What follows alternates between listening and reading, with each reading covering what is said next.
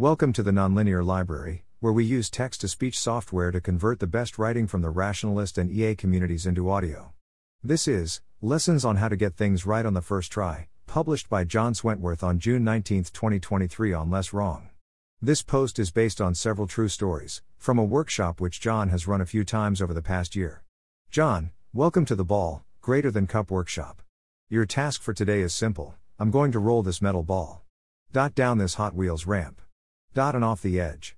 Your job is to tell me how far from the bottom of the ramp to place a cup on the floor, such that the ball lands in the cup. Oh, and you only get one try. General notes.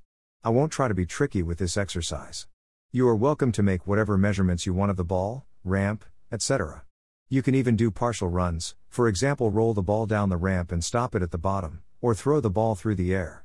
But you only get one full end-to-end run, and anything too close to an end-to-end run is discouraged. After all, in the AI situation for which the exercise is a metaphor, we don't know exactly when something might foom, we want elbow room. That's it. Good luck, and let me know when you're ready to give it a shot. At this point readers may wish to stop and consider the problem themselves. Allison, let's get that ball in that cup. It looks like this is probably supposed to be a basic physics kind of problem. But there's got to be some kind of twist, or else why would he be having us do it? Maybe the ball is surprisingly light, or maybe the camera angle is misleading and we are supposed to think of something wacky like that? The unnoticed observer, Muahahaha. Allison, that seems hard. I'll just start with the basic physics thing, and if I run out of time before I can consider the wacky stuff, so be it. So I should probably split this problem into two parts. The part where the ball arcs through the air once off the table is pretty easy. The unnoticed, true in this case, but how would you notice if it were false? What evidence have you seen? Allison, but the trouble is getting the exact velocity. What information do I have?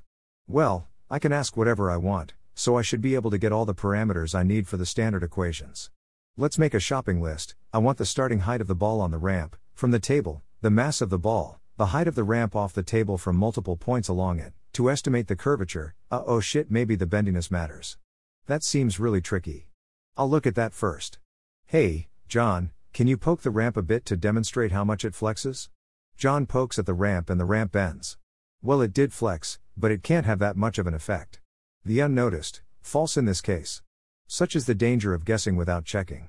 Allison, calculating the effect of the ramp's bendiness seems unreasonably difficult, and this workshop is only meant to take an hour or so let's forget that.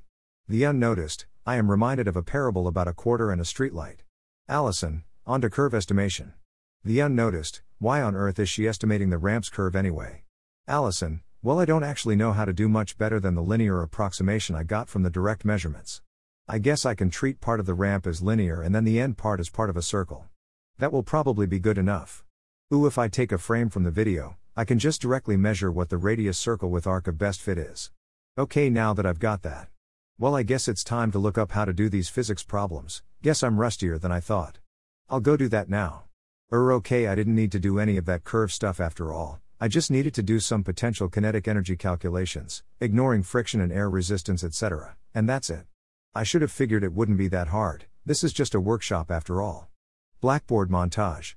mg delta h1 equals 12 mv2 implies v equals 2g delta h1 equals 3.4 ms. Delta h2 equals 12 grams delta t2 implies delta t equals 2 delta h2g. Result, Vt equals 4 delta h1 delta h2 equals 0.8 meters. And that should do it. Given the height of the ball from the table, the mass, and the gravitational constant, I declare that the velocity of the ball at the end of the ramp is 3.4 ms directly horizontal to the ground. Alright, now the easy part.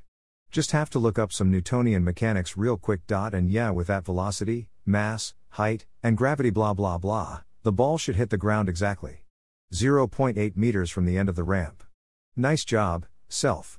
Okay, before running it I should probably check my work.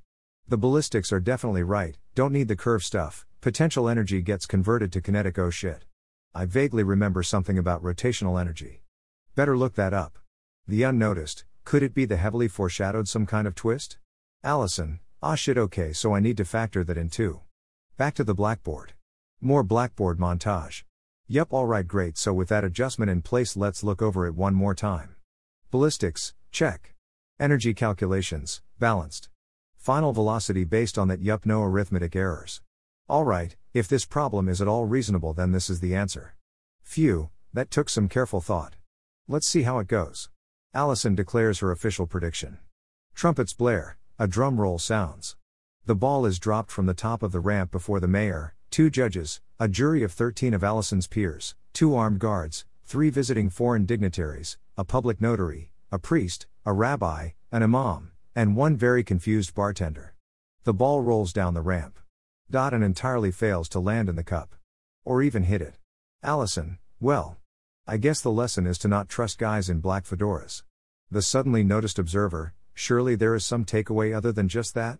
Allison, well, I did everything I could think of with what I'd been given and it still didn't work. I even accounted for rotational energy. So look, maybe I made an error somewhere, but at this point I'm pretty suspicious that there is any solution at all given what I have to work with. The noticed observer, sounds like we should place a bet, I might stand to make some money. Let's see. Another's effort snaps fingers with entirely unnecessary, but very satisfying, drama. Robert, MD, boy do I love my job. Surgery is just so rewarding. Cutting people up, putting them back together, and getting paid to do it. And also the lives saved, of course. The observer who is back to being unnoticed, now that's just lazy writing, folks. Robert, MD, alright, so what's this about a ball in a cup? Doesn't seem too bad. I mean, I don't really remember physics that well, but it can't be that hard. It's just a workshop after all. Well, I never did like physics, so let's just look at the problem as a whole before we dissect it into tiny little do the physics. Allison, who is also observing and unnoticed, wait, is this, like, a metaphorical surgeon? Robert, so as far as I can tell, we'd like to slice the problem into at least 2 pieces, the part where the ball goes down the ramp and the part where the ball flies off the table and into the cup. I think that the second one is pretty standard. It's just like tossing a ball through the air. That's like example number 1 in freshman physics. Let's not be too hasty, though. Is there anywhere we can cut to make the problem even simpler? Maybe there is something more to see about the part just after the ball leaves the table, when it's traveling through the air, and just before it hits the ground. Maybe the angle of travel through the air affects things? Well, it's certainly speeding up as it falls. Maybe the air resistance changes as a result? Well, I can test that one pretty easily by having John drop the ball on camera. I could also have him toss the ball alongside some other object to see if the air resistance or whatever else causes any significant differences. Robert has John drop the ball on camera, records it, then marches through frame by frame comparing the ball's position to the predictions of a ballistic calculation. The unnoticed, yes, check your model against reality. So many bits of information might even notice if something weird were going on. Allison gives the unnoticed a weird look, and scooches away a little in the unseen space. Robert, well. I got the test results, I've googled physics 101, and, unfortunately, no further slicing to be done here, as it seems like the part where the ball flies through the air might be as simple as it gets. Just basic Newtonian mechanics. The unnoticed, yeah, turns out there's nothing weird going on in this part. And now he knows that. Robert, on to the ramp part. Ooh, this one seems complicated. Lots of places to slice and dice here. John did say we could run partial tests. But what to test? I could test how long it takes the ball to get to various places on the ramp. Probably the end of the ramp is of particular interest. Maybe. I should probably get the height of the ramp. Maybe its length? Arg, I don't really have a plan here. I need to cut the problem down more. Where to slice? Where to slice? Okay, let's try that thing I tried earlier. There's a beginning part, a middle part, and an end part. The ball travels down a pretty straight path to begin with. Then it passes through the curved part, and then flies off the end. The internet said that ramp problems really just boil down to potential kinetic/rotational energy calculations, so I guess that's all I need to do? Something feels off about this. I feel like that's a little too epistemically deferential? Or something? Why does this feel wrong? I guess I just don't believe that the physics problems online are definitely talking about the thing I'm looking at. Maybe I should look at it some more. I'll take a video of one full ramp run, stopped at the bottom. Maybe that will help. Robert takes a video of the ball rolling down the ramp. Unbeknownst to Robert, in the unseen space where Allison and the unnoticed watch, a choir of angels suddenly appears and begins singing. The unnoticed shoos them away. The unnoticed, guess the prediction markets on Robert have shot up. Damn, I should have placed my bet after he tested the air resistance thing. He clearly had the right habits in place to test the ramp too. Robert. Okay, I've watched this thing about 10 times now, and first things first, no matter how you slice it, the goddamn ramp is goddamn bendy. That is definitely not a standard physics problem as far as I've found online. All the potential kinetic/rotational energy approaches assume a rigid ramp. That might not be a problem. But I honestly just don't know either way. In the unseen space, the choir of angels try to sneak back in. The unnoticed lands a solid kick on one of them, and they scurry off. Robert, the second thing I've realized, I am an idiot. I've been trying to do all this physics nonsense when I can just directly measure the speed of the ball. I started trying to calculate the speed of the ball going down the ramp at various points to test whether the bending made it deviate from the rigid ramp model, and I did it just by taking the pixel length difference in location and combining that with the camera's frame rate. But why bother with any of those calculations when I can just get the speed of the ball at the end of the ramp just like that? Pains me as it does to stay my delicate scalpel of inquisition on the deep nature of the ramp. The final speed is all I need. Is anything else missing, then? I get the speed from pixel calculations, then do the standard ballistics thing and that's it? Okay, well, just to be sure, I should probably get John to take a bunch of videos so I can measure how consistent the pixel calculation thing is. The unnoticed, smart move. Unnecessary this time, but smart in general. Robert, and it's fairly consistent. I guess it's time? Robert declares his official prediction. Guitars ring out. Robert, wait. I don't really know why, but after looking at the video a bunch and thinking through it, I just have this feeling that the ball is going to overshoot. Please move the cup just half an inch further out. The unnoticed, the traditional last-minute gut-level adjustment. Not always right, but a good idea more often than not. Robert redeclares his official prediction. Guitars ring out, fireworks explode. The ball is dropped from the top of the ramp before the First Lady of the previous presidential administration, 3 Nobel-winning chemists, Dolly Parton, one guy who thinks he's a prophet, the best man from Robert's wedding, and one bored and frankly surly teenager who will definitely not admit to being related to Robert in any way. The ball rolls down the ramp. And goes into the cup.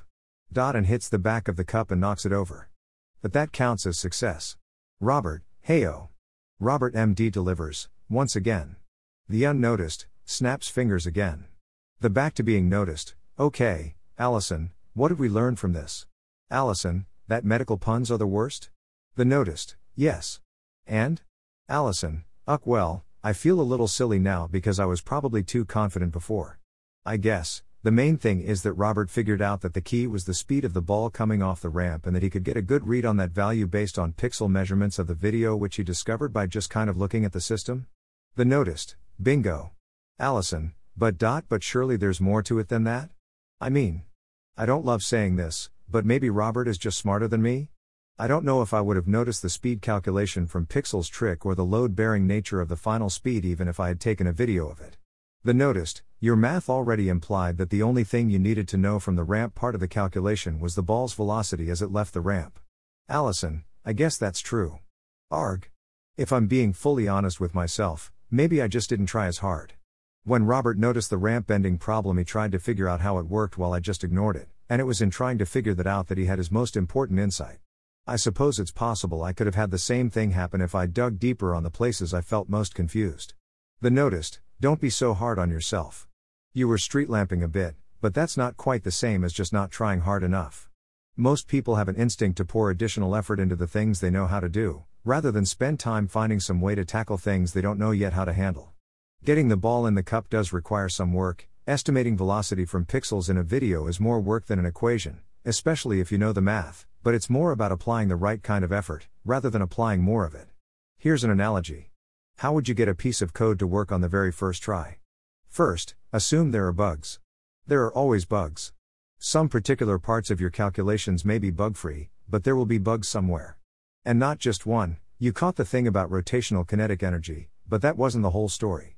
Second, in order to find the bugs, you need to go empirically test the parts of the system. You couldn't do a full end-to-end test in this case, but you could check each of the pieces of the system separately.